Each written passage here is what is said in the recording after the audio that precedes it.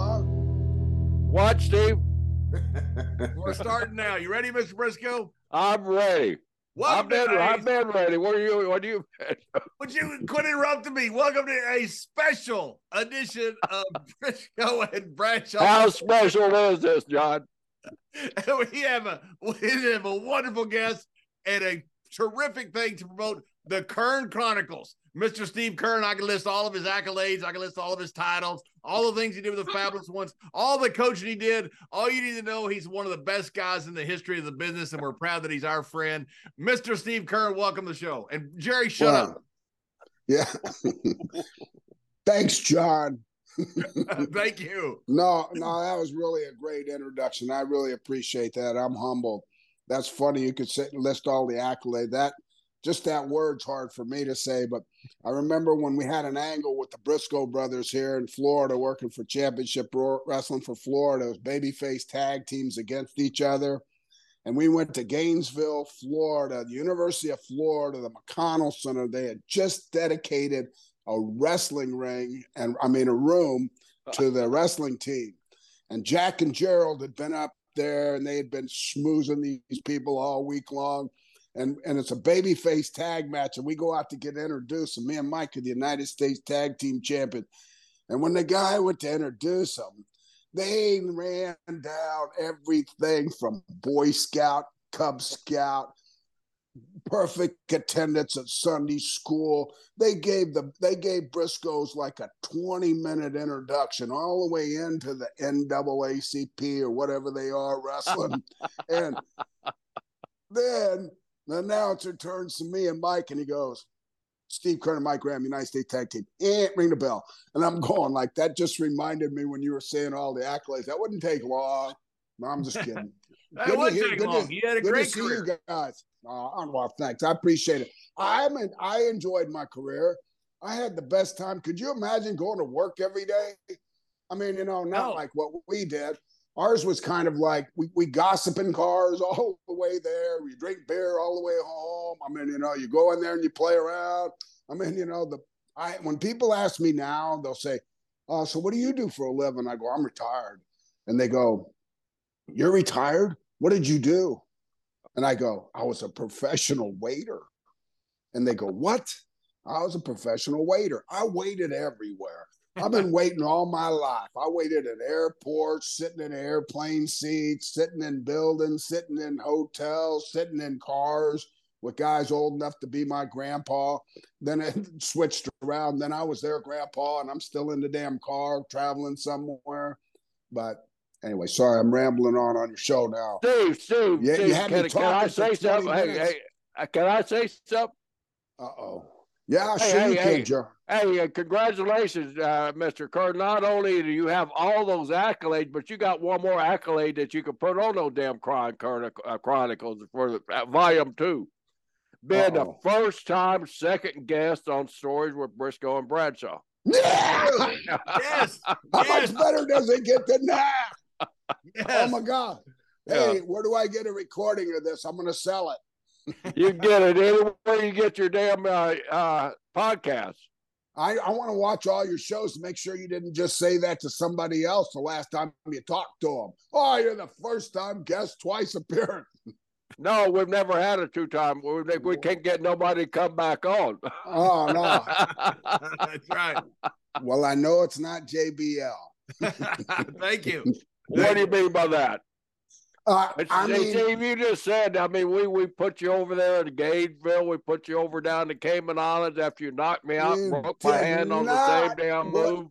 He knocked you out and broke your hand? On the same move, John. He was more clumsy than you. How did he knock you out? How can he be more clumsy than you? I'll let Steve tell you the story. It was a simple mistake. Mistakes happen. Not every match is perfect. Even though the audience thinks they're perfect when they see me work with you, Gerald. It was excitement. You just don't, if you didn't know me when I was young, I did. I was excited about the business. You were old when I met you. Yeah, I had a passion for it. And to work against them was kind of like fire and ice. you know, you really wanted to do it, but you knew something bad was going to happen. And all of that put us over that he was trying to ramble through before he started this. He says, yeah, we put you over in Gainesville. He didn't put me over. He stretched me. I went from 5'10.5" on my driver's license to the next time it was 6'1.5". Gerald stretched me.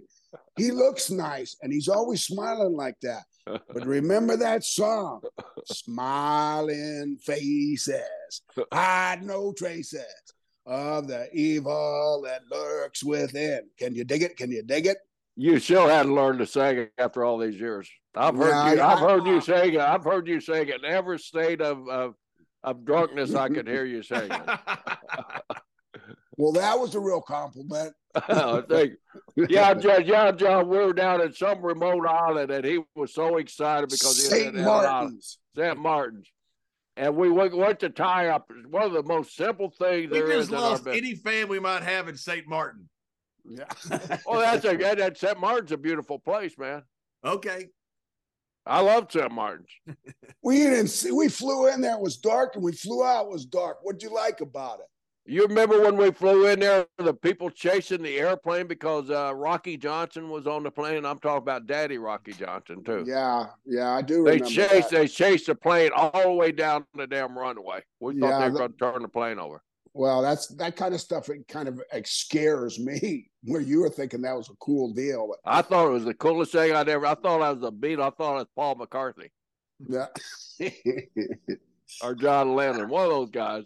I think you look more like Ringo Starr that got Well, I could have been Ringo Starr. I'm talented, man. But anyway, tell the story about knocking me out and breaking my head. I'll condense it. We're there. It was the audience was full, but it wasn't a big place. It was outdoors, and it was like built into the side of a mountain. And the bleachers collapsed too, man. Yeah, they set too many people on them bleachers, but they were just, I mean, you know, they were excited. When you go to the islands, I mean, I used to love to go to the Bahamas with there all the time. And I mean, it wasn't like a great arena there, but it was like a lot of fun to be there at the island. So, but we went to St. Martin's, we got in the ring, and I'd already been stretched a few times in prior matches by Gerald. I mean, Jack beat me up pretty good, but he didn't stretch me. I mean, you know, when you're getting stretched, there's no defense. You can't like even fire back when your arms are both up over your head. But I went to lock up with Gerald, and I was excited. I admit, I was a little excited, but I'm always excited at the beginning of the match. So when I locked up, he tripped. He started to fall. So it's his fault. I tried to catch him, and he headbutted me, but he went down. And as he fell, like he was so heavy in the upper body because he was so muscular at the time, I dropped him, and his hand just happened to be there, and I stepped on it. And then he tried to pull up on my leg, and he broke his own hand with my foot on it. Isn't that what happened? So that's not even close, John. Don't believe it. Now, Steve, how can we believe anything about your book after you just lied on that damn story? Wait a minute. In defense of Steve's book, there ain't no defense. No, there is defense. He is the only person I think that's ever written a book that has not embellished throughout the entire book. And embellished the nice word for lie. Yeah, I mean, you know what I said?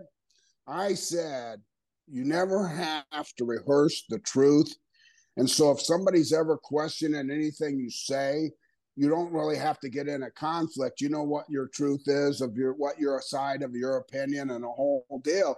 But at the same time, it's not like you have to keep stepping on lies. So if you tell the truth the first time, but that time was a little stretch of the truth. It's a little, yeah. When Mr. Briscoe broke his own nose and hand? Nah, well, he did. He didn't get his nose broke. He got knocked out, but it was only for a split second because I tried to cover him, but he kicked out on two. Well, anyway, he was talking about Gainesville earlier. I remember at Gainesville, he and Jack were on the outside, and me and Mike were on the inside. all of a sudden Mike tries one of those moves on me, and I caught him, man. I got lucky and I caught him. Pulled his chin back, put my hand over his face. You've had that happen to you, John. I certainly have. Down in South Africa. And had him flat on his back. All of a sudden I see Steve and Jack just quit working, and Steve just laughing his ass off about Mike, being smothered to death under his advice there. But yeah, we had some great matches. We had some great times working with. Get away from my food, dog. Summer, get away from my food. What? Barbara, come get that dog. I'll get my food. Not the dog on camera, the other dog. Okay. But anyway, yeah, my dog. I got a dog. Where's my dog? Yeah. I see JBL with his dog on Facebook all the time. I love my dog. My dog, I got the dumbest dog in the world. He's 14. His name's Max. He's a miniature dachshund that when I went to get him from my wife, I'm in Land O'Lakes, and I go up, and it's a chain link fence around the front yard of this house, and here they come with the dog. It's the last dog in the litter, and the kid's already saying to me, "We'll take $200 for him." They wanted $250, and I go, "Uh-oh." But this dog it has no sense. It can't hear now. He's so old. We had teeth pulled on him. He had 17 teeth pulled at one time. Wow. He never learned any tricks. He can't sit. He can't roll over. He doesn't even walk on a leash because he's got some kind of throwback, like ridge back on a little of his back. And he never had a collar on. If you put a collar on him, he turns into a statue. At 14 years old, he's just here. But at the same time, I love my dog. He's an old Max. Oh, if he walks by, if he walks by, I'll pick him up and show him to you. But you can't call him. He's like a cat. You call him, he's deaf. He's just like, he just happened to get lucky and he walked by. Mr. Briscoe, you're on mute. You're on mute, Mr. Briscoe. What is wrong with you? How many weeks in a row have you done this show? That dog that I went as is my dad before he died, Steve, rescued the dog. And so no kidding. Yeah. So Dad loved that dog. Oh man, that's a blessing in itself. We ended up with my mom's dog, but it was my mom and dad's. My dad died earlier than my mom, and then my mom lived on. And then when she died, the dog came downhill and everything. So yeah, you got pets. This is be honest with you, this is my last dog. And the reason is it's so sad, man. The ending. Oh, it's terrible. You wish they lived to be 70. Oh man. I wish mine died naturally, like laid down and died. But they get to the point where they're walking around and they just go to the bathroom and they run into stuff and they're lost because they're blind, whatever. And the vet says, "Well, if this was my dog, I put him down and let him go out of his misery." And they go, "So is he eating? Yeah, he eats great. Does this? Yeah. Okay, well, keep him alive." And then you have to put him to sleep. Oh, it's the worst. It's absolutely yeah. So anyway, where did Gerald go? Did he just quit? He's probably taking a nap. It's about time for a nap. We can't, Gerald. I can't hear you. You're on mute. I don't even have a picture of him anymore. Good, lucky you, Steve. I had a cat that I rescued in Bermuda. Brought it with me. Love this little cat right beside me. It's right there right now, and it got where it couldn't walk. It would fall over. But it was purring the whole time. So it was happy. It wasn't in pain, nothing. Right. And the vet said, "I don't know what's wrong with it." I took it, had every cancer test you could have, all this kind of stuff. Nobody could figure out what's wrong with it. Said it must have some type of cancer we can't figure out. It probably doesn't have but a few days to live. I said, okay. So I was with it all the time. And I went to a little sports bar and got some ribs, but I wanted to come back because I didn't know how long the cat would make it through the day. And so I sat down, put the ribs down. I went to go get something, and the cat hadn't eaten in days. I come back, and the ribs are picked completely clean. The cat had eaten all the ribs. And I'm sat there looking at it, well, maybe it likes ribs. So I went and got it some more and ate more ribs. The next day I got some more. It started walking again. It started his belly quit swelling up. So the vet calls me a month later and says, "Hey, I just want to let you know, I hadn't heard from you. I assumed that your cat passed away." I said, "No, it's healthy as it could be." He goes, "You're kidding me." And I said, "No." The only thing the vet can figure out was that its lymph system had shut down and somehow started eating again, that it kicked back in. Because every doctor that I went to has called me and said, hey, sorry about your cat. I said, no, it's healthy as it can be. It's now jumping up and down, wandering around. Nobody can figure out why, except for the ribs. Well, that's the whole thing. It all boils around medicine and doctors and all of that, because even pets and animals, I mean, having pets all my life, we've always had a dog. I mean, we've had a few cats, but not as many as we've had dogs.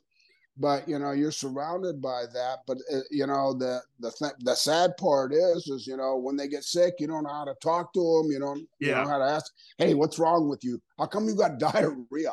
I mean, but at the same time, it's the same with adults. I go to doctors now as an older guy to make sure, because I just went in for a checkup at an ENT. Looked at my Chinese lady doctor, looks in my throat. Oh, you got cancer. I'm going, I said, I just come to get checked for a cold. And so I believe in just getting checked all the time for everything ahead of the game. You're going to get something sooner or later. So why not cut it down shorter? But you don't know who to trust anymore. I mean, I'm the worst. If you were a doctor, you would hate me. When I go into a doctor, I'm brutal. I go in there like as a real heel. First thing when they say they want to do something, so where'd you go to college? What kind of grades did you make? You ever cheat on any exams? Were you in a fraternity? I mean, like how many years did it take you to get through med school? I mean, give me a phone number for 2 or 3 people exactly like me that you worked on and I could talk to. I mean, they all go, no, I ain't doing that. And the one guy says, I answered every question except for, did I ever cheat on an exam? He said, nobody asked me that. I said, well, I'm interested. I ain't here to be your friend. I'm looking for a really good doctor. And I hope you're a real geek, as a matter of fact, because that means that you studied more. So, but your cat getting well, that makes me think, one doctor tells you, they can eat this. The other doctor tells you don't let them have this. I mean, it's the same with I'm 72. At one point, drink milk, strong bones and muscles and all that. Next, makes you fat. Oh, no, it'll kill you. I mean, then it comes back, milk's good again now. So I guess, it's a little bit of a roll the dice. But yeah, I think that's why they call it practicing medicine. That's exactly right. Well, so Gerald just quit altogether. Yeah, Gerald quit I could see him right there, but he doesn't. His voice is gone. Jerry, Steve, we've been doing this for 2 years. It always goes wrong on Gerald's end. Well, I'm not going to say anything because I know he can still hear me and he's watching me. So he might not forget what I would say. So I'm going to make sure I watch my words, but I got this camera gimmick thing here trying to get it to sit still too. All of a sudden it decided it wanted to lean over. Sorry about that. Well, let's get back to some questions. I guess let's get back to the book. Since Gerald is still trying to figure out his mute button. I can't believe this. So tell me about the book. I know the first book you had was your dad's book. A fantastic story about your dad, the reason behind this book and all that. The thing about the book is when I was asked by several different, friends have asked me, hey, how come you don't write a book? You got so many stories, man. You went through 4 generations of wrestling. You just didn't come in and wrestle for a generation or 2 or whatever and then go off and whatever. And the indies, you went through this, you went through that, you went through the transition from the territorial days into the cable days. You ended up being an agent. You ran businesses and the thing. So I have a long history in the business, and I made a lot of friends. And it's like when I go to the matches, if Raw's in town or AEW or whatever it is, if I go down there to see the guys in the back, Brian Blair will say, how come so many different generations know you? It's because somehow or another I went through them. I went through them whether I was in talent, whether I was in an agent, whether I was in the teaching or whatever. But it was my only knowledge was wrestling. So I had to kind of stick with it. And when I tried to transition out of it, I didn't fit. I mean, I couldn't find something productive enough to have a family and kids and support them and put them through college and all that. So it kept going back to wrestling. Well, when I started the book, I didn't want to just start off, okay, I'm in wrestling now. So we started off with a little bit of my childhood growing up, because it had set a prerequisite for telling about my dad, because my dad was a little bit of my motivation to write the book. My dad had written a book, two-time prisoner of war. I can't remember everything he went through to tell the story after he's gone. The book, having a book at home, my children, my grandchildren, everybody can kind of like find the history. Well, they started comparing it to that. But all the wrestling books I had read, they were all good, but I kind of knew the stories. You were there. And so it wasn't as interesting to me. And I'm thinking, and I'm a realist, John, I'm thinking, who cares about Steve Keirn and reading his book? I mean, he didn't, do something special. He was just, I was just a soldier in the wrestling business is what I was. And I knew that. I was just one of those guys that fit in here, fit in there, got a couple of opportunities, went from here to there, here to there, here to there. But I wasn't an icon. So who's going to buy my book? So then at the very beginning, I thought, well, you know what? I'll put a hook in the book. I'll do something that'll drive it to two audiences. Instead of just wrestling fans, I will drive it to military people too. And at the beginning, I was going to put a picture of my dad, two-time POW, and write two-time POW to professional wrestler. But then I was going to write in little small letters at the top, son of two-time POW. So right. That would, so somebody walking by, I go, oh man, that's a POW two times. That's right. He turned pro wrestler. I'm going to read this. You got to read the fine print that said the son of a two-time POW. But then reality is I knew that this was not going to go on every bookstore, on every publishing thing, on everything, that it's going to be an opportunity that I could do a book and have something recorded for my grandchildren, my children's children, whatever it is.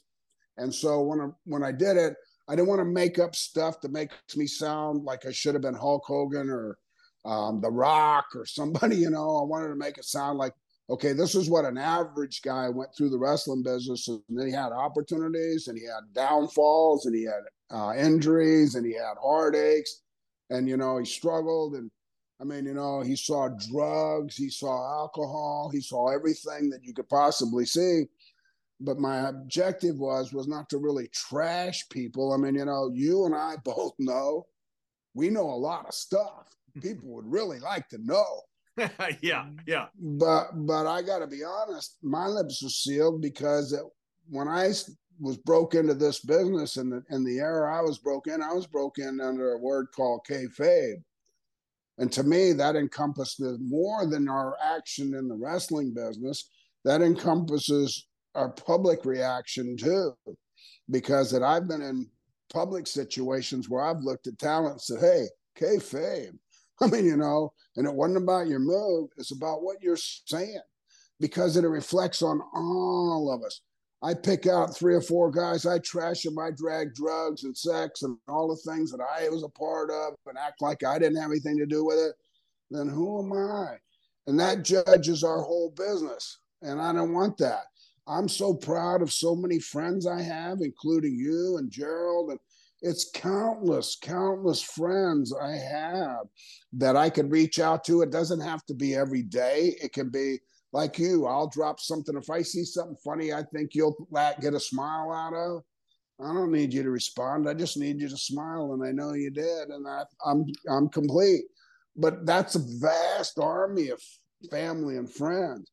And why pick out a few bad things that happened to reflect on? So I try to stay away from that.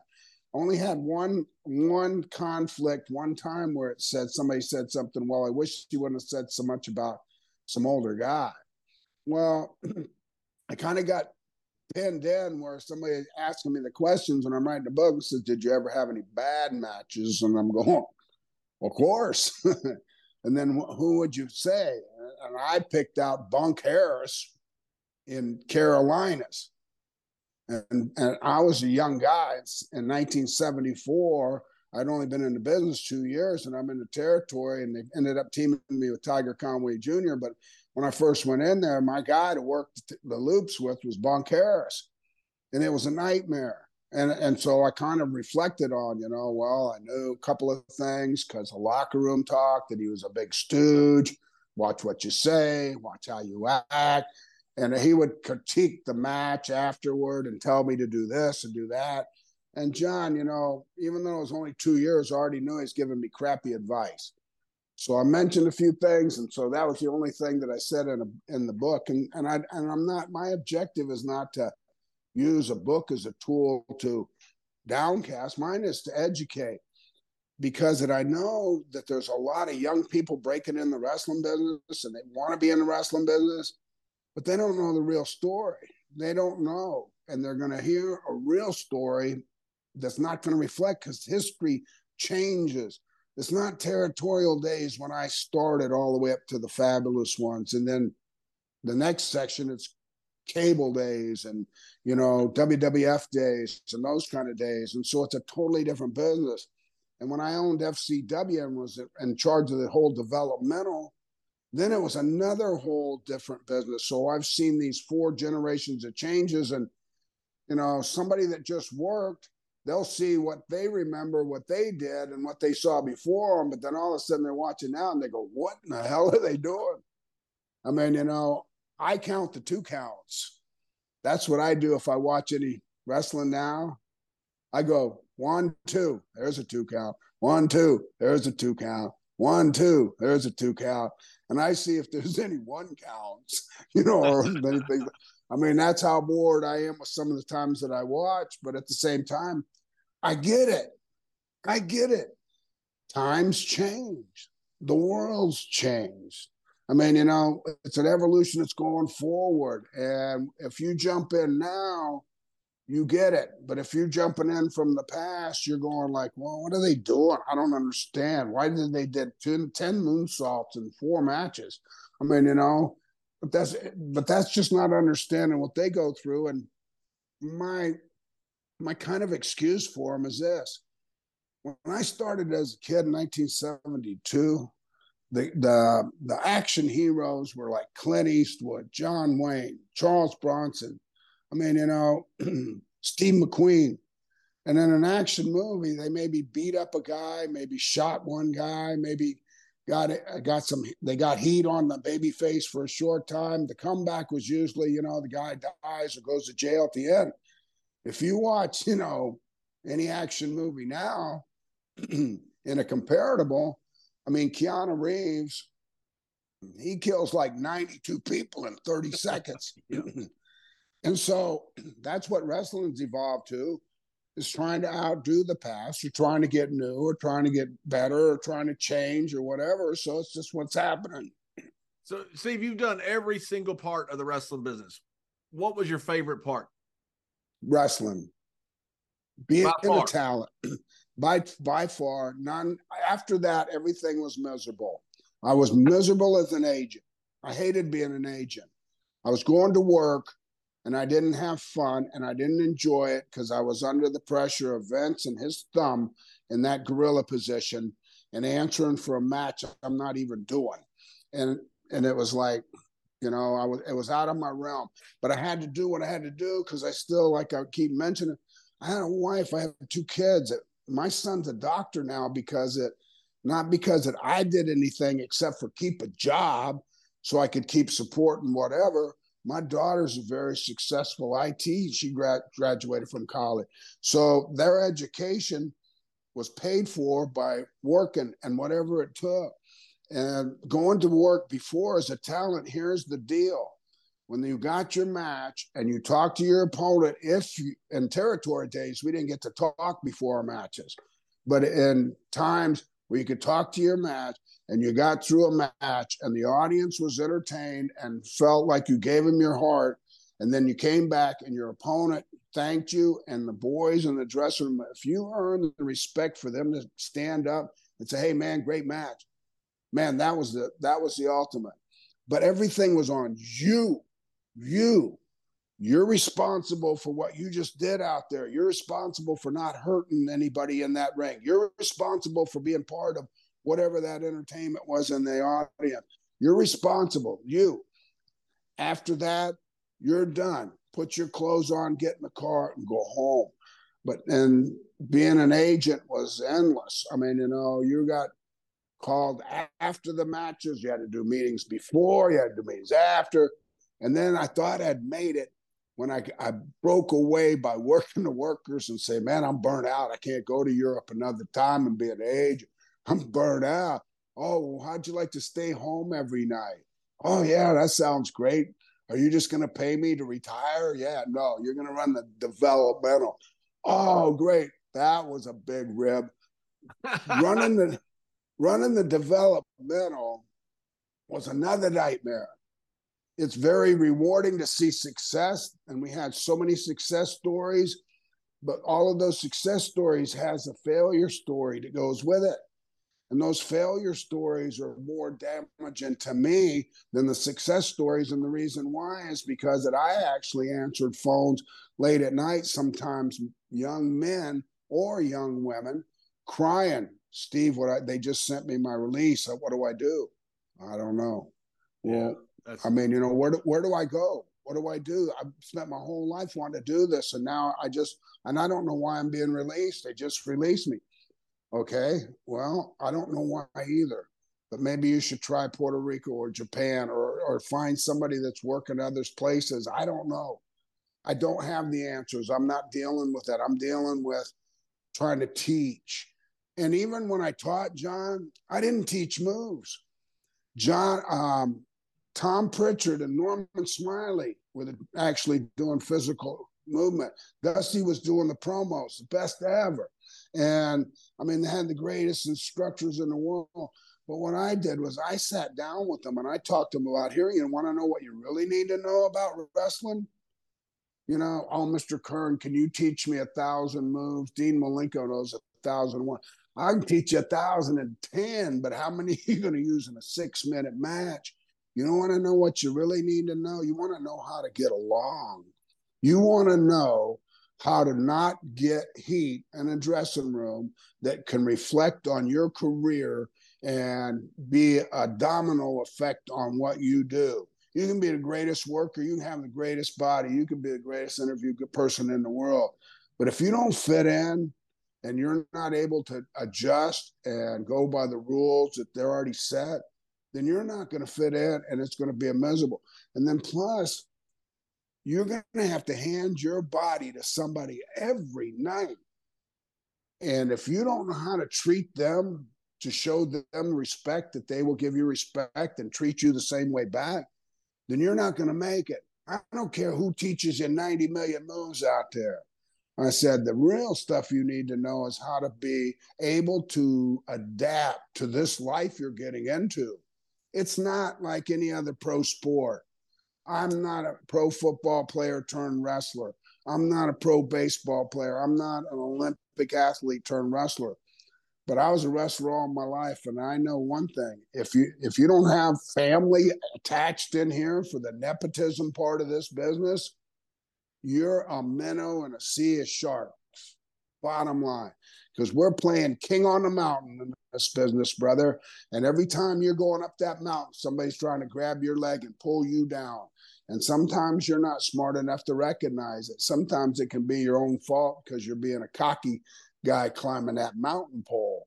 Sometimes it's just somebody don't like you. I mean, there's a lot of things you need to understand. So that's where I came into play. I mean, me and Norman would laugh so hard with talent because we would see the things that you thought you'd never see. I remember one time we were teaching reverses on movement. So going through chain wrestling, stand up, take an arm, reverse the arm, hammer lock, reverse the hammer lock. Me and Norman are calling it. So Norman's saying, I got these two guys that are really good. They're really he said, I've been working with them all morning. I'm calling it. So they're in there and I go, hammer lock. And they got hammer lock. So I said, reverse. I look and I said, freeze. And I said, Norman, come here. and they both had reversed the hammerlock. Now they're hammerlocked to each other backwards. So they're standing in the middle of the ring, hammerlocked with each other. I go, man, I had to show you this because movement was movement. You know, because of your accomplishments in the business and your time in the business, because it comes second nature. Movement becomes second nature. Yeah. I mean, if you want to add something fancy, you find somebody that you don't tell, hey, I'm going to try something tonight on you. You just do it. And if it doesn't work, then you kind of maybe explain, well, I hadn't done that before, so I just wanted to see what happened. Or you don't even bring it up. It's better not to mention it. Oh, You just kind of gloss over it. Yeah. The last time I did that, it worked. I don't know what you did. You must have moved. I always thought when you got a couple guys out there and you say, are you okay? You're not asking, are you okay? You're asking, how mad are you? Yeah. You know they're okay. Yeah. A lot of times when I'm talking about the wrestling business, they'll say something to me. He says, what's the most common word in wrestling? And I go, I'm sorry. Yeah, exactly. And they go, what is that? Mr. Briscoe, are you still muted? You're the one that hooks up everybody on this. You're our tech advisor.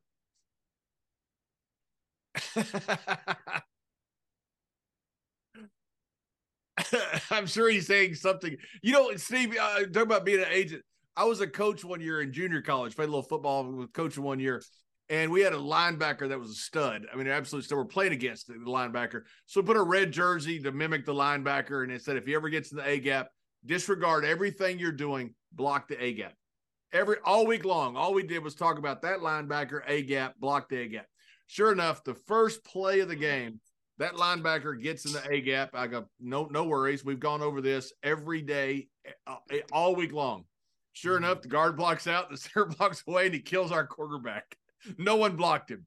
And the coach looked at me and he goes, what did you do all week? I'm like, apparently nothing. It's just I wasn't paying attention. I wasn't paying attention to you. Yeah. It's just the worst. Being an agent, which I was for a short period of time, you tell people what you think's best and you think it works, and you tell them you lay the message from the office. And then if it doesn't work, you're to blame. Like, wait a minute. That's what I was saying about. That's what I was saying about the second part of my career. The second part of my career, the next book that I'm doing the continuing is, I started off with doing the PWF, and that was a little bit, I just wanted to own the wrestling business instead of being a talent, because I could see that the real money was being the owner, which was wrong. It didn't work. But then it was going into doing Skinner, which was a whole new thing for me, because when you were Skinner, you get pros and cons. Some people hate the character. Some people think that it was the beginning of my downfall because I'd done so well with the Fabulous Ones gimmick. And then now I went boom because Vince didn't like talent from the past, all kinds of excuses. It was the most fun I ever had in my whole career so far as talent. Now I'm an actor.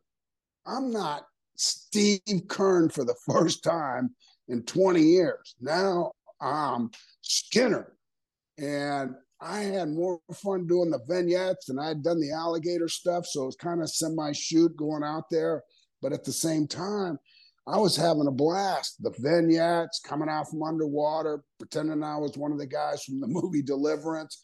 I mean, and then Doink wasn't a smart idea on my part. But, it was only for a short time with Matt there. And then after that, going into WCW for a short stint, and then here I am in the agent business, and I'm out of the business as far as talent-wise. I can remember John Laurinaitis saying to me when I was an agent one time, he says, Steve, we want you to be Skinner. We're going to do a Legends Battle Royal on Monday Night Raw. And I'm looking, I said, John, I don't work. And he goes, what? I said, no, I vowed when I got to a certain age, I wasn't working no more. And he goes, well, and he wrote down a figure on a piece of paper, and he said, well, would you consider it? And then he wrote down a figure of a payoff, and I go, I guess I'm back to work. And yeah, that's right. That's right. Okay, well, okay, the bone went waving from, but it was just a one-time battle royal, but it was like, not interested. I'm not interested in being a talent. But the miserable part about it is I was stressed out all the time. By the time I really burnt out at FCW with all the, thing, I had to come out. This is something I wish you'd have been there as a visitor one day to see this thing. But, when you build a building and you design the whole thing about your arena, your gym, the whole thing, you take pride in. Well, the talent, the guys that go on to pee, and at the urinals, they just pee all over the wall. They pee all over the floor. And they'd leave the toilets stopped up, and then they'd come out complaining that the toilets are stopped out. There'd be a plunger sitting right beside it. I would have to cut it out and put them all in the arena and cut a promo on them about clean up after yourself. I'm going, this is part of what you need to know. Who do you think in a dressing room is going to want to share a dressing room with you if you go in there crapping a toilet? You're too lazy. You won't even flush it. I mean, so little things like that were a constant. And here's what I did. There's no real paying your dues to get in the business. And so it's different when I started, but I don't try to compare it to that. But what I did was I said, well, I'm going to give them something. And I made them put out window cards where they drive to the towns a week ahead of time and hang posters all over the towns. And they complained about that at the very end when they finally says, well, Steve's retiring, we're done with him. And they go, you'll never have to put out another window card. They got the biggest cheer about that. And I'm thinking that was the only thing you had to pay and dues to get into this business, and you're making millions of dollars, and you're complaining about putting out the window card, so. Yeah, anyway. And I think it's almost, I don't know about a disservice, but certainly a disadvantage to today's guys and girls that come into wrestling, because you don't have the paying of the dues, but you also don't have that education process of going through territories and learning how to get over in a million different places and learning a million different styles. And, by the time we got to WWE, we had 1,000 or 2,000 matches. These guys have 10 or 15 matches. I mean, look at this young guy, Logan Paul. I think he's fantastic, but I don't know how he does it. It's amazing that he goes out there and does the things that he does and gets over the way he gets over, because there's not that educational background to it. I think it's just a big disadvantage to today's wrestlers of not having what we had. No. Well, a lot of it was education in cars. I mean, education by different talent from all different generations at that point that had all kinds of experience from all different places. And then the other thing, 365 days a year work, and plus every 52 times a week in the same city. You had to be creative. You had to be different. You couldn't be the same person. You had to remember what you worked the last time. You had to, come out and be different each time so they didn't get tired of seeing you. So, we were educated different. Now it's like I could sit here and talk about it all day long, but it's like I don't want to misconstrue it that I'm, have any kind of, opinion so far as that it being good or bad. To me, success is success. If it's what people like, that's what they like. Yeah, and that's one thing I think, Steve. You look at, I don't know if the generation before me looked down at my generation. They probably did. Every generation tends to think the next generation ruining the business. Mr. Briscoe's shaking his head because he's still on mute. But yeah, can you hear me? I can hear you now. Yes. Great, fantastic. But are we gonna start now? You look, we're done. Okay, Steve, thanks for coming on. But you look at this generation now, and everybody. The smart thing is to bash them. You never get any. Nobody ever comes out and says, "Boy, this group is great," because somebody says, "Oh, wait a minute. Remember Roddy Piper? Remember Jack Briscoe? What about the time with Pat O'Connor?" That's the smart thing to do. They're drawing massive crowds. I mean, they sold out Texas Stadium back to back, 80-something thousand people back to back. And so it's like they're doing something very well. Yeah. Well, it's a little bit of supply and demand now that I believe. They don't come on a regular basis, but at the same time, it's like the Globetrotters. When I was a kid, the Globetrotters only came through the area once a year.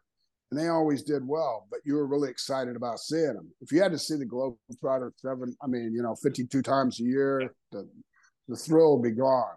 And I know they talked about they're going to have Royal Rumble here in St. Petersburg at Tropicana Field coming up next year. So they're already trying to beef it up and stuff like that, but they'll probably sell it out. I mean, the Tampa Bay Rays can't sell out that Tropicana. And they're good. And they're getting ready to rebuild it, tear it all the way down, and build a whole new thing. They just funded it, and they did that. That's been the local news. Steve introduced us to Skinner Jr. there. Where'd he go? Asher, where are you, buddy? Come here. This is Asher. This is my youngest grandson. Come here. Come up Can he hunt a gator yet?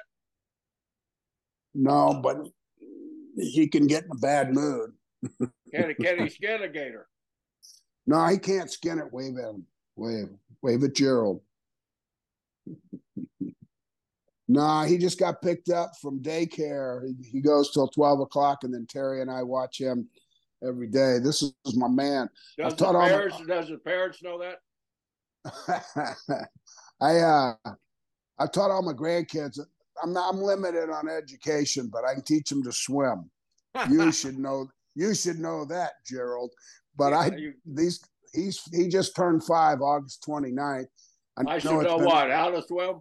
No, I make sure that they were able to swim by 2 years old, unattended, but like pushing them in the pool, clothed and everything, just like drowning. With gators swimming around it. Is that what happened to that gator behind you there? No, but his mother had one of those wakeboards, and she was on the lake and had him with a life preserver pulling him behind the wakeboard on a rope. And grandma, my wife, went ballistic, said, "What are you doing?" She says, "I'm just pulling him along behind me in the lake." She says, an alligator come along and just take him away. And boy, I just freaked her out. But and I know our lakes are full of alligators. Of course, I can call. How about when you almost drowned Mr. Briscoe? Where was that, in the Gulf of Mexico, or where was that? Which time? Was that the Gulf of Mexico? Actually, it was the Gulf of Mexico. It was in an open water dive. So that was a good testing time to get, almost drowned. There's always two sides to a story. It's the same thing. I shot Barry Windham with a 9mm in the leg. So everybody wants to bring up tell us about when you shot Barry. And Barry tells the story that I just got out of the car and didn't have it on safety and just shot him in the leg. That ain't even close to the truth. But it's better. Yeah, but Gerald tells Wait a minute. You shot him. He's the victim. He should be allowed to tell the story how he wants. Yeah, but tell the truth. I tell the truth when I tell my story.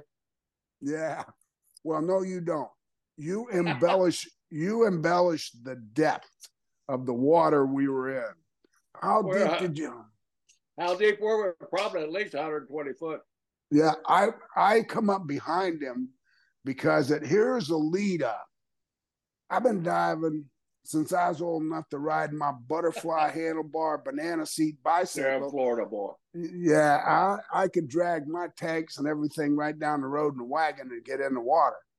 And he comes along, and they change the laws in the state of Florida. Now, if you want to scuba dive, you got to get a license and go through a course to get air. As you should. And so I quit getting air and went to free diving. Well, now he's rubbing this card in my face on every trip.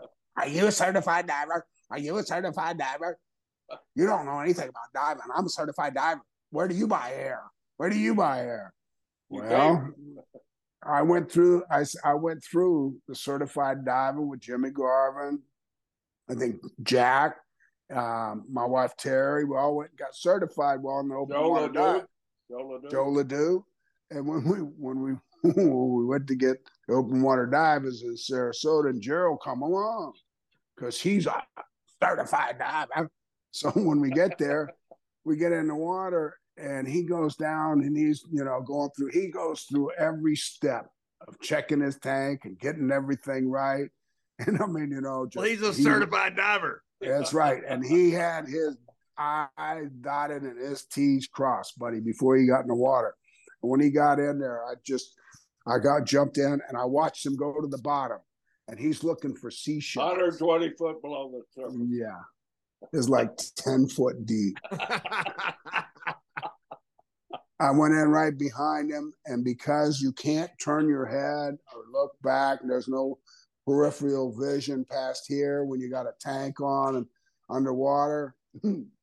Gerald's just doing it back and forth with his head looking for seashells, and I eased right down on him. And of course, your regulator and the air is on the top and the back, and I just slowly twisted Gerald's to the off position.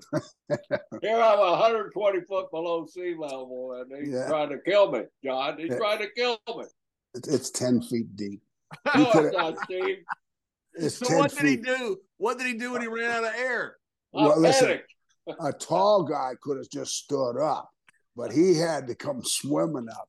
Anyway, when he ran, I didn't want to get beds. When I turned off his air, I really kind of hit the gas on my fins, and I kind of made a big half circle and come around, so I'm facing him like I come out of nowhere.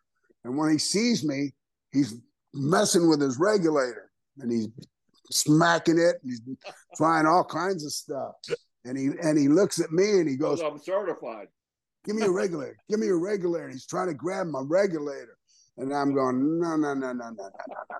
And I back away from him, and he's going, so much for that buddy breathing that they taught you in course. Yeah, no, we're not going to do that. You're not putting your regulator in my mouth and your regulator. Anyway, he's going to try to get, and I just look at him and I go up, just go up. And boy, he bolted to the top, and he come up, and he says, "Man, I ran out of air. And of course, I had to kind of let him know that, no, you didn't. Let me turn it back on for you. So, Mr. Briscoe, you almost died. Almost died because of Steve Keirn. Here we are. I've taken time out of my busy schedule to help these guys get their certification so Steve can legally get a full tank of air. So we're on this boat. We're out in the middle of the Gulf of Mexico. We're probably closer to Texas than we are to Florida. We go down 120 feet in the Gulf of Mexico. We're staying the site. It's beautiful down there. Coral reefs everywhere, shells everywhere. So I'm hunting for shells because I've already got my card, so I don't need to pay attention to what they're doing. And Keirn sneaks up behind me and turned my damn air off 120 foot deep, John. If you rush up to the top, I don't know if you know anything about diving, but you get bends and you die. I don't want to get bends and die, so I know you got to go up slowly. I have no air. There's a thing called buddy breathing. And if your buddy's supposed to share his regulator with you when you run out of air, I tell Steve, I've given the international signal, I need air. And Steve, just like that, shaking his head, no. So what am I going to do? I got to go to the top. So I go to the top, and then Steve tells me he turned my air off. I want to drown him. Yeah, we don't need a. That's the problem with talking about ribs. I in my book, I go over some ribs and everything because I really got into that ribbon. And yeah, you did. You were good. Did you tell the rib about Mr. Perfect? Yeah, I'm pretty sure I did in the book. I even put a picture of the warrant. I kept the warrant for the arrest and everything. But when I told that was my greatest of all time ribs to get it away on Kurt Hennig. I mean, so it's like we're in competition there for a while. And anyway, he's a really creative ribber. So when you rib somebody, you really don't want to announce it, and you really don't want to tell people that you did it. You're responsible because then you become a target. You're targeted by people that want to beat you for a better rib or take the crown. And so it's like later on, after the talent in FCW and other places, I went to OVW to scout talent one time with Ted DiBiase. And Ted DiBiase stands out in front of them, telling them all these ribs I pulled on him. I go to put my pants on after put my sweatpants off and put my dress pants on. And somebody in there had cut the pockets out of my pants. So when I stuck my hand in my pants, all I could feel was skin. And everybody's looking at me in the locker room when I'm putting my clothes on, but I'm no selling it, man. I'm not going to put it over that somebody cut my pant pockets out. But all it was just talking, oh, he's a great ribber. Oh, don't ever try to rib him. Then the next thing I know, I'm being ribbed to death. You know what I've done now? I've lived to an age that I rib myself. I told Gerald this the other night. We went and watched his son Wes work, and I told Gerald this the other night. It's like, I stopped ribbing because it got, it got down to just ribbing Brian Blair. I mean, I rib Brian Blair every day, and it was getting old, but he sells so good. But then I started getting on the internet, and because I have this book out now, I had to get on and get Facebook and start putting pictures up and all these different things. Well, then, with that, all of that kind of promotional kind of stuff, I start seeing all these ads on Facebook. An electric bike, $29. $29 for an electric bike. I don't even want an electric bike, but that's pretty cheap. I'm gonna get two. I got one for me and my wife. So I order that. So then I see a bag of silver, 30 pieces of silver, 20 pieces of silver, Standing Liberty head coins, and get 10 free, $168, 200 with shipping. Well, $200 for 30 pieces of silver. Silver is just 23 an ounce right now. Wow, I got to have that. What a deal. I buy that. I buy this little guitar thing. And this is all on the internet because I'm retired, right? Bored. I'm looking through, here's a little thing. I always wanted to learn to play guitar. I had a guitar this long. It's a fold-out thing. All it has is the strings right there. Teaches you how to play the chords. You can do it anywhere. I get it. Open it up. It don't make any noise. It doesn't make a bit of noise. So I had the silver, I had the guitar, and the electric bike. What else? Oh, the final thing was I bought this shark that was a hammerhead shark, 4 foot long in the picture. Beautiful wall mounting, brushed stainless steel. What a piece of art. I was going to put it out by my swimming pool. I get it. It's that long. It's that long, and it looked like a kid made it in high school shop. So I started buying stuff, and then I remembered my dad. When my dad got older and was retired, he lived in Melbourne, Florida. He's buying a bunch of crap. And when I go visit him, my dad's got a gold eagle on a chain around his neck. And I'm going, damn, Dad, that's a gold. And then I picked it up, it's turning green and everything. I said, why did you buy that? He says, well, it's pure gold, they told me. I said, yeah, well, it's not. But then I started thinking, well, I've taken advantage of him. So then I realized where it's at. I'm a senior citizen. I'm a big target because I could buy stuff if it looks inviting to me. What are you showing? Jerry, what are you showing? This is what he bought the other day. He's going to send to me. Oh, yeah. You see those? Yeah. You can get them on Facebook. They're Native American pants, and he bought a dozen pairs. I told him, I said, what is the difference between Native American pants and regular pants? Well, they're Indian pants. They got the little fringe that runs out of the side like Pocahontas or whoever, Tom Sawyer, whatever they're Indian. Tom Sawyer was the Indian. Okay, hey, Steve, speaking of crown and ribs, I don't know if might know where I'm going with this. There's could be a crown that got a rib one time that maybe not you don't wear, maybe. You know what's funny about that, Steve? I know you told me it was before. Heenan was the one that ended up stooging you by mistake, right? I went 10 years. Blamed it on Kurt Hennig for 10 years.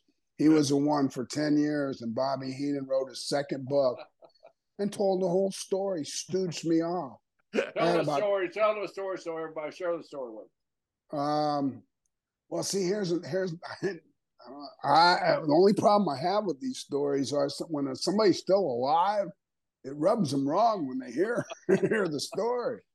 But we were in WWF. Oh, just use Brian's name and we won't worry about it.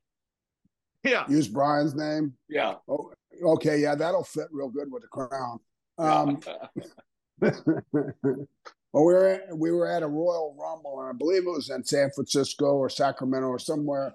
Anyway, the city don't really matter, but Lawler came into the territory for the first time, and on the pay-per-view, and it was where you just everybody goes to the ring. Is that the Royal Rumble where you go one right after another? Royal Rumble, yeah. Yeah, Royal Rumble.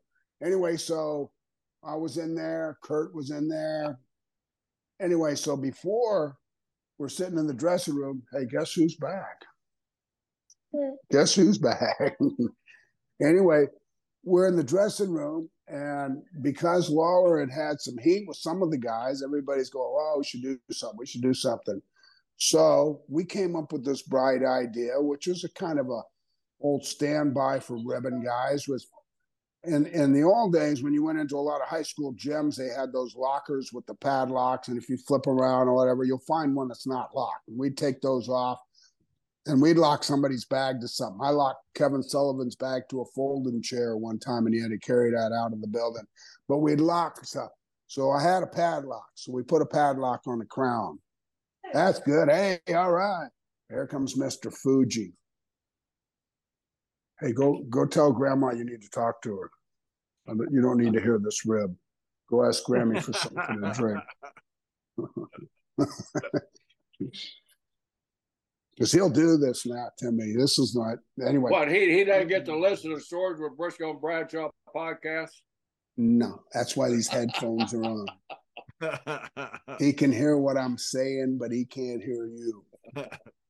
Anyway, so Fuji comes in, and me and Kurt, we point over to the crown sitting over there by the bag, and he's going, oh yeah. Maybe better you shit in crown. And I looked at Kurt and I go, I don't know about you, but I don't just do that on command. I mean, this is middle of the afternoon. It's definitely a morning thing after coffee, and after that, it just don't pop up whenever I feel like it. Anyway, so Kurt's trying to, and I'm holding the crown, and he's grunting and straining. You're holding the crown for Kurt? Oh yeah. We got a smart locker room there, real smart locker room there. Okay. Well, here's the thing.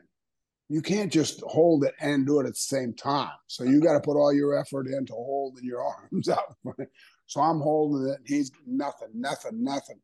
So in the process, all of a sudden, I feel. I so wish there was a security camera footage of that. Oh my God! So you're down. You're trying to see where the droppage is. How do you jump the droppage? Listen. This is better because you know how stalls and bathrooms are all lined up right there. Well, all the doors were shut, and we and Kurt think we're the only two in the bathroom at this time trying to do this. Right? Fuji has sent us off. Go crap in the crown. Okay, so we go in there now. Kurt having everything he had, nothing. Or maybe he ribbed me again, and he says, you try. So I try. But I felt a movement. All of a sudden, I felt a movement from out of nowhere. And it was a big pile of mud, man. And it come right out of me. Hey, Kurt's holding the crown? Yeah, Kurt's he's collecting it.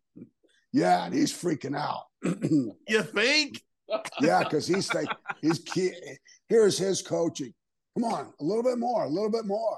And I filled the whole bottom up. I don't know what more we need here. I said, we're lucky to get this. So now whenever you go number two, automatically number one comes with it. So now I'm bent over in the bathroom, but I'm not in a toilet. And so I push open the door to pee, and there's one of the Beverly brothers. Mike Enos is sitting on the toilet, and he'd watched the whole thing through the crack. And he's laughing his ass off. But then when I turned the thing, I got to pee. So I peed between his legs and peed all over his boots. But anyway, it was one of those monumental moments, but I was clean. I mean, that whole thing went undetected for 10 years. And it was always when somebody say, hey, I heard a rib you and Kurt pulled. I said, yeah, he crept in Lawler's crown. And then later on, Bobby Heenan goes, no, that's not the true story.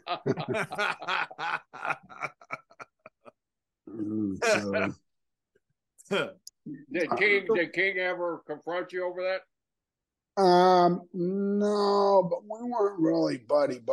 I mean, I don't know why. Yeah, why?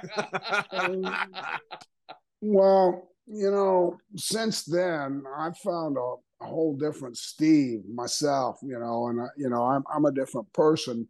When I was young, I thought I was, smart, and it wasn't until I got old that I got smartened up. I mean, um, it's not just being a Christian and my walk with Jesus. It's about reality of, how to treat people. And, the things I did were funny and things, but at the same time, life's changed. And I feel sorry for Jerry the King Lawler. And the reason I do is because when you lose a son like he did, and his kid was a great kid, he was a great kid.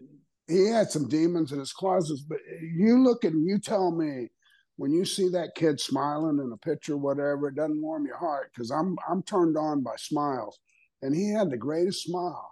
Brian was the nicest young guy. Everybody liked Brian. Brian would laugh and joke and rib, and he just enjoyed life, and people enjoyed Brian being around. He was funny. He was smart. It was Brian Christopher was a really good guy. Yes, he was, and he was always good to me.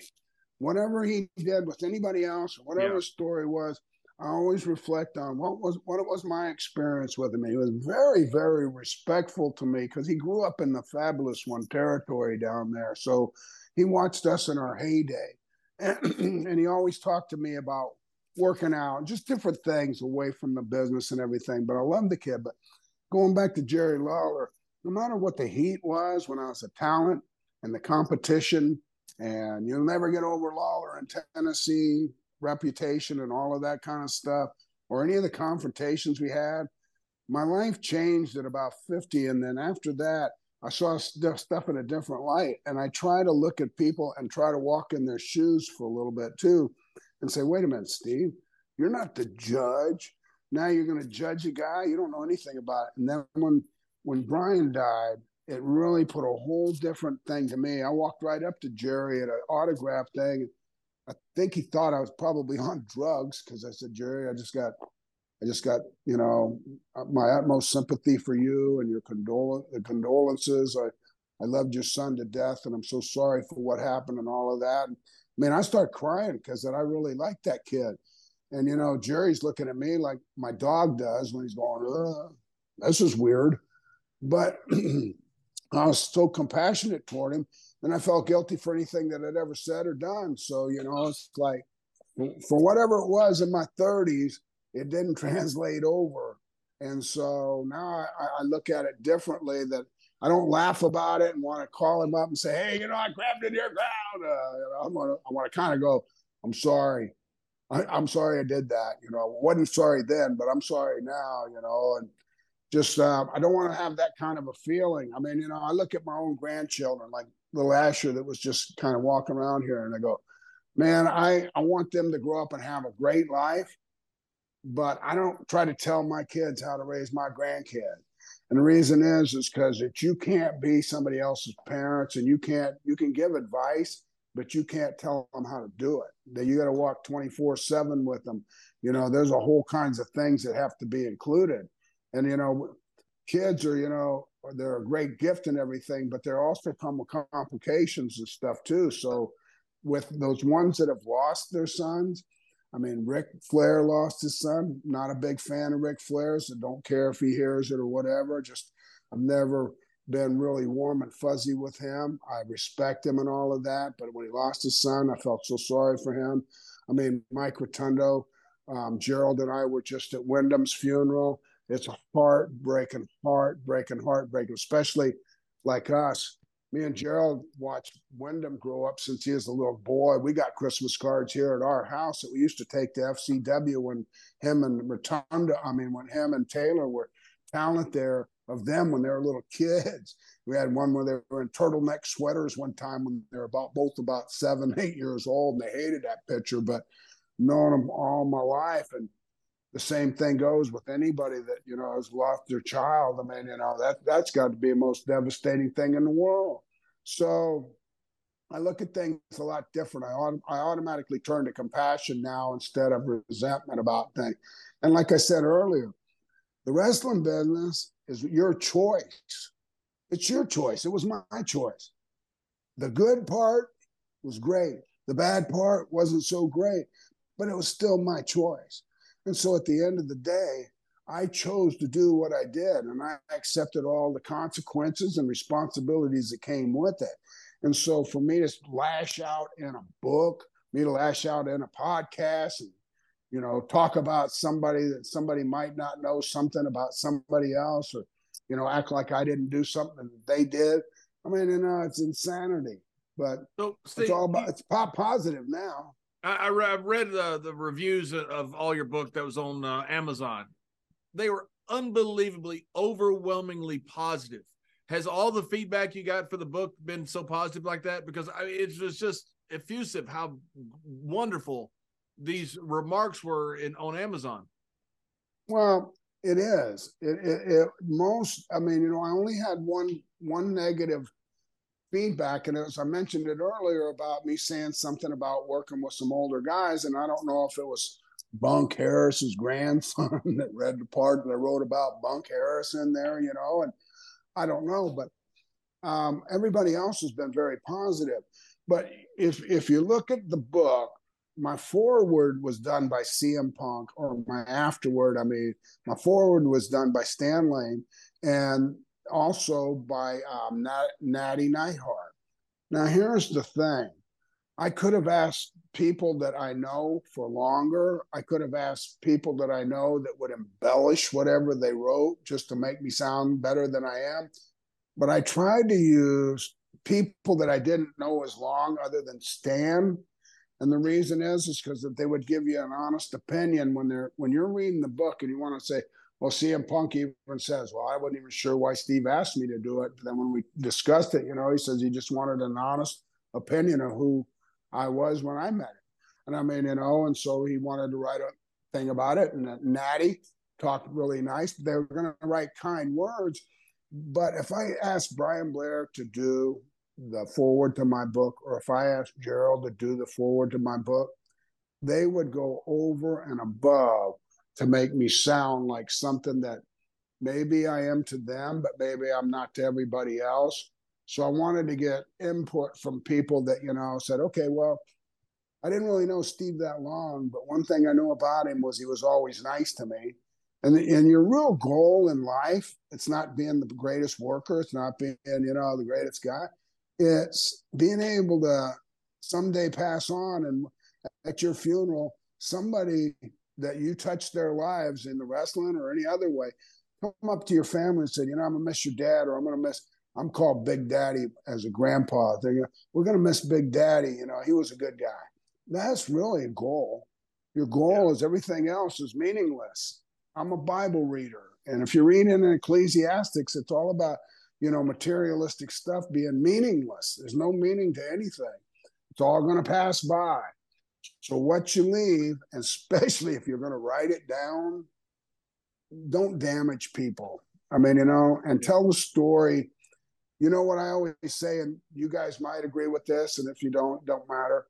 Opinion. That's a simple word, but that's what pro wrestling is. Pro wrestling, to me, is an opinion. Everybody has an opinion of what they watch on pro wrestling, or what the business is about pro wrestling. Some are from experience being pro wrestlers, some are for being fans, some are for whatever, but it's all an opinion. It's each individual's opinion. You can find somebody that watched New York wrestling and Bruno Sammartino was the greatest guy in the world. And then you can find somebody that watched Florida wrestling and Jack and Jerry Briscoe were the greatest wrestling tag team in the world. But the thing about it is that's their opinion from what they watched, what they witnessed, what their experiences were. I guarantee you that the three of us think pretty much on the same level, but we could sit down and we could find differences of opinions of what we like and what we don't like. If we watched the match and we said, okay, write down what you liked and what you didn't like, I guarantee you that our three things would be a little bit varied in opinions. It's because it's our opinion. It's the opinion you have from being a worker. It's the opinion Gerald has from being a worker agent. and I have from being a worker, an agent, and a teacher, and seeing what talent goes through and learning. So we're going to have a difference of opinion. You're going to come back with yours. Well, I didn't like this. They didn't sell their moves. The guy worked his arm the whole time. The guy acted like it wasn't even nothing wrong with it at the end of the match. Or I'm going to say too many 2 counts. You shouldn't be using a 2 count until you're in a desperate situation or time has gone by in a match. It's about 1, 2, 3. You got 1 or 2. We used to kick out before the referee even got there a lot of times in the past days. But it could be, I didn't like their appearance. I didn't like what they had on. I didn't like their body. I mean, so we're all going to have differences of opinion, but pro wrestling, to me, it's an opinion. And whatever it is, nobody's right, nobody's wrong, because it's simply an opinion. Steve, yeah. Now that you guys have unmuted me, I have a question. Uh-oh. I've been saying you guys have me muted this whole damn interview. It has been a pretty damn good interview. I want to get in on this conversation here. What happened to the gator behind you? Is that a blow-up gator? Is that a pull gator? Or was that a real gator? He answered my call. That's give us a gator call. Watch. Well, he might come off of the wall. Oh, wow. Can you see him? Yep. This is the belly cut. You only mount the belly cut when you're going to have the skin tanned. That's from the lower jaw cutting all the way around, all the way down to the tail. So the skull's not attached to this. This is off of a 10.5-foot alligator. I killed 15 in the first harvest. I got one here. I got one in my son's room upstairs.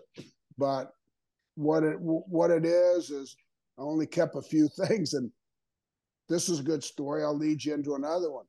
Skinner. This was the only thing I had when I went to see Vince when I was trying to get the job as Skinner, but I didn't know it was going to be Skinner. I walked into the office and everybody was a character. So I laid down an alligator's hide like that. I laid a skull, I laid paws, I laid teeth. And Vince goes, "What's that?" And I said, "Well, everybody up here is a character. I've been Steve Keirn all my life, whether it's Fabulous Ones or whatever." I said, "But it's been Steve Keirn." And he goes, "Yeah." And I said, "Well, I killed 15 alligators. Maybe you could do something."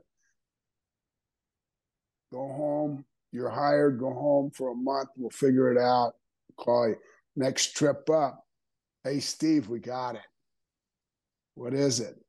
"Did you see the movie Deliverance?" Then I go, "Yeah, about 100 times. Now here's Steve to enlighten you. I'd already gone through the part of my career as a young guy that I was never going to brown nose anybody or suck up to any promoter, right? Then I got around Kevin Sullivan. And in the Carolinas, I tell Kevin Sullivan while we're smoking pot, I tell Kevin Sullivan, "You know what? I never liked you when you were in Florida. You were such a suck ass. Your head was so far up Mike Graham's ass. It's the first time he'd ever been 6 feet in his life." Kevin says to me, "Stevie," he calls me Stevie. He's the only one that calls me Stevie. He says, "Stevie, nobody feeds my family but me. I'm feeding my family. So you need to learn that if you're going to take care of you, nobody else is going to take care of you." And then he taught me that if you say nice things to people, you might get used instead of trying to figure it out on your own. And so why I was saying that about the Skinner thing was when Vince is talking to me now, I'm to the suck ass age. Oh yeah, Vince, I saw Deliverance 10 times. I'm excited. Yeah, what? "Oh, well, we want you to be one of those guys, Steve." "Oh, okay. Well, Vince, I was just one of the Fabulous Ones. I guess you want me to be Burt Reynolds, right? I could get a vest. I could get a bow and arrow, whatever he used. I know I saw it 10 times. Anyway, no, we don't want you to be that guy. We want you to be one of the 2 guys in the woods with Ned Beatty and say, 'Hey, boy, you got a right pretty mouth.'" I said, "Well, at least you didn't want me to play the banjo." Anyway, so that's the alligator thing. But that was a lot of fun. Alligators were on an endangered species list for 26 years in Florida, and then they took it off and they called it a harvest. Well, with the harvest, you had to send in on a lottery system application for the Fish and Freshwater Game Commission in the state of Florida, your entry blank. But you could send in as many as you wanted and, other name. So I went around everywhere in the wrestling, in the dressing rooms, the office. I got Dusty to fill one out, Gordon Soley to fill one out. My mom filled one out. My dad filled one out. Anybody I know fill one out. Guess who gets drawn? Gordon Soley gets drawn. And here comes Gordon Soley.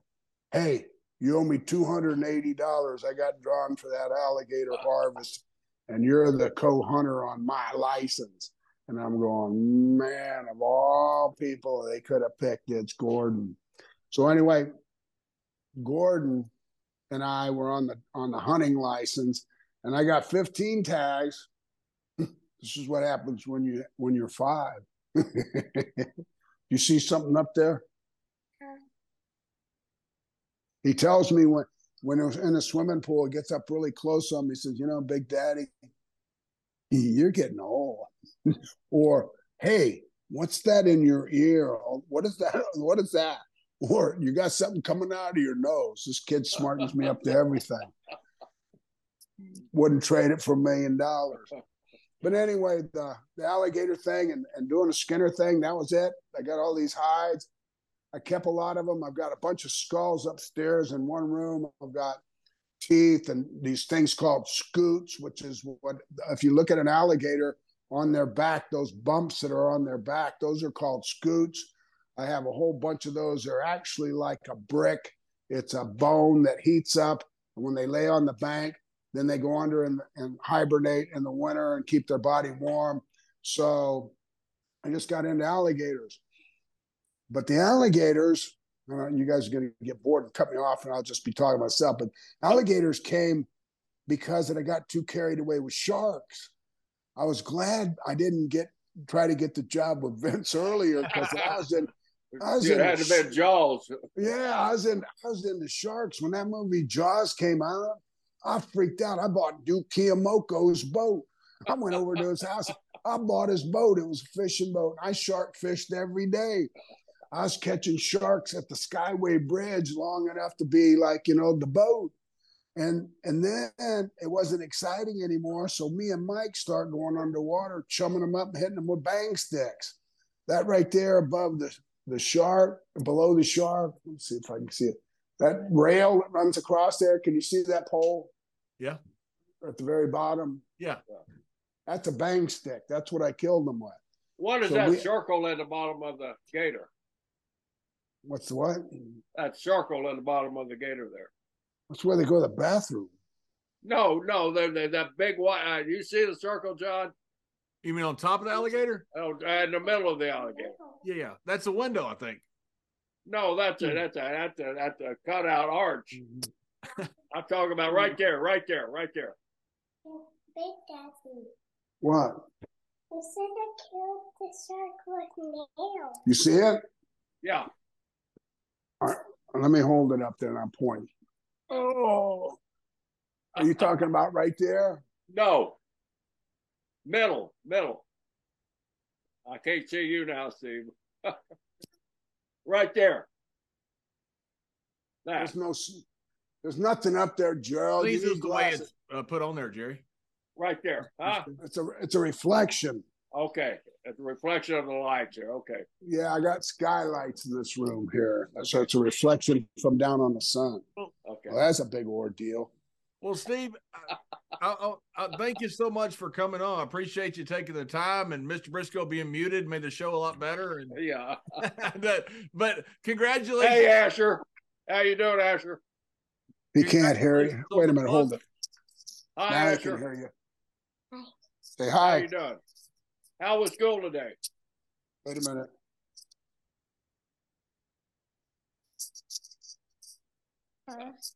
How was school today, Asher? Yes. Hard? Did you hear him? Yeah. No. How was school? Good. What did he say, Steve? He said it was good. Good. All right, good. Thank you. Thank you for translating that. Of course, I'm good with that. Hey, Steve. Hey, Steve. Thank you so much. Good luck on the book. Can't wait for the second part. And Well, appreciate you being the only person to come on Briscoe and Bradshaw for a second time. Hey, has anybody ever come on with a 5-year-old? Never. No, never. Well, now this is the second time. This is the first time for that. Then first time That's for right. a 5-year-old. Second Absolutely. time. All right. Well, this is Steve Keirn, Skinner, Doink, Fabulous One, Black Angel, whatever. Black Angel. Yeah, I was a Black Angel. If you look I at the don't cover, remember. I don't remember that one. right there, buddy. You see that? Yes. Did you live with Dick Slater? Is that you dated? Nah, Dick? I was in Guatemala. They sent me to Guatemala for 5 weeks when I first started to see if I'd survive. And I did. They didn't speak any English. Yeah, they did. They sent me down there. That's in the book. I went down there. They gave me a mask to wear. I only wore a mask one time, and that was in Guatemala. And I was there 5 weeks. Nobody spoke any English. I got my cab turned over, windows kicked out. I mean, I almost died in Guatemala. Get that finger down. I didn't know that.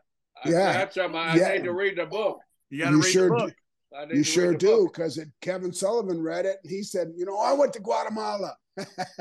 Kevin had gone to Guatemala too. I've been to Guatemala. Did you stay 5 weeks? No, I did. I stayed 5 hours, about 7 hours actually. Yeah. Well, they sent me there with a one-way ticket when I was 19 years old. You must have got back. I heard I did. Yeah, you heard you did. All right. Yeah. We're well, thank you happy guys.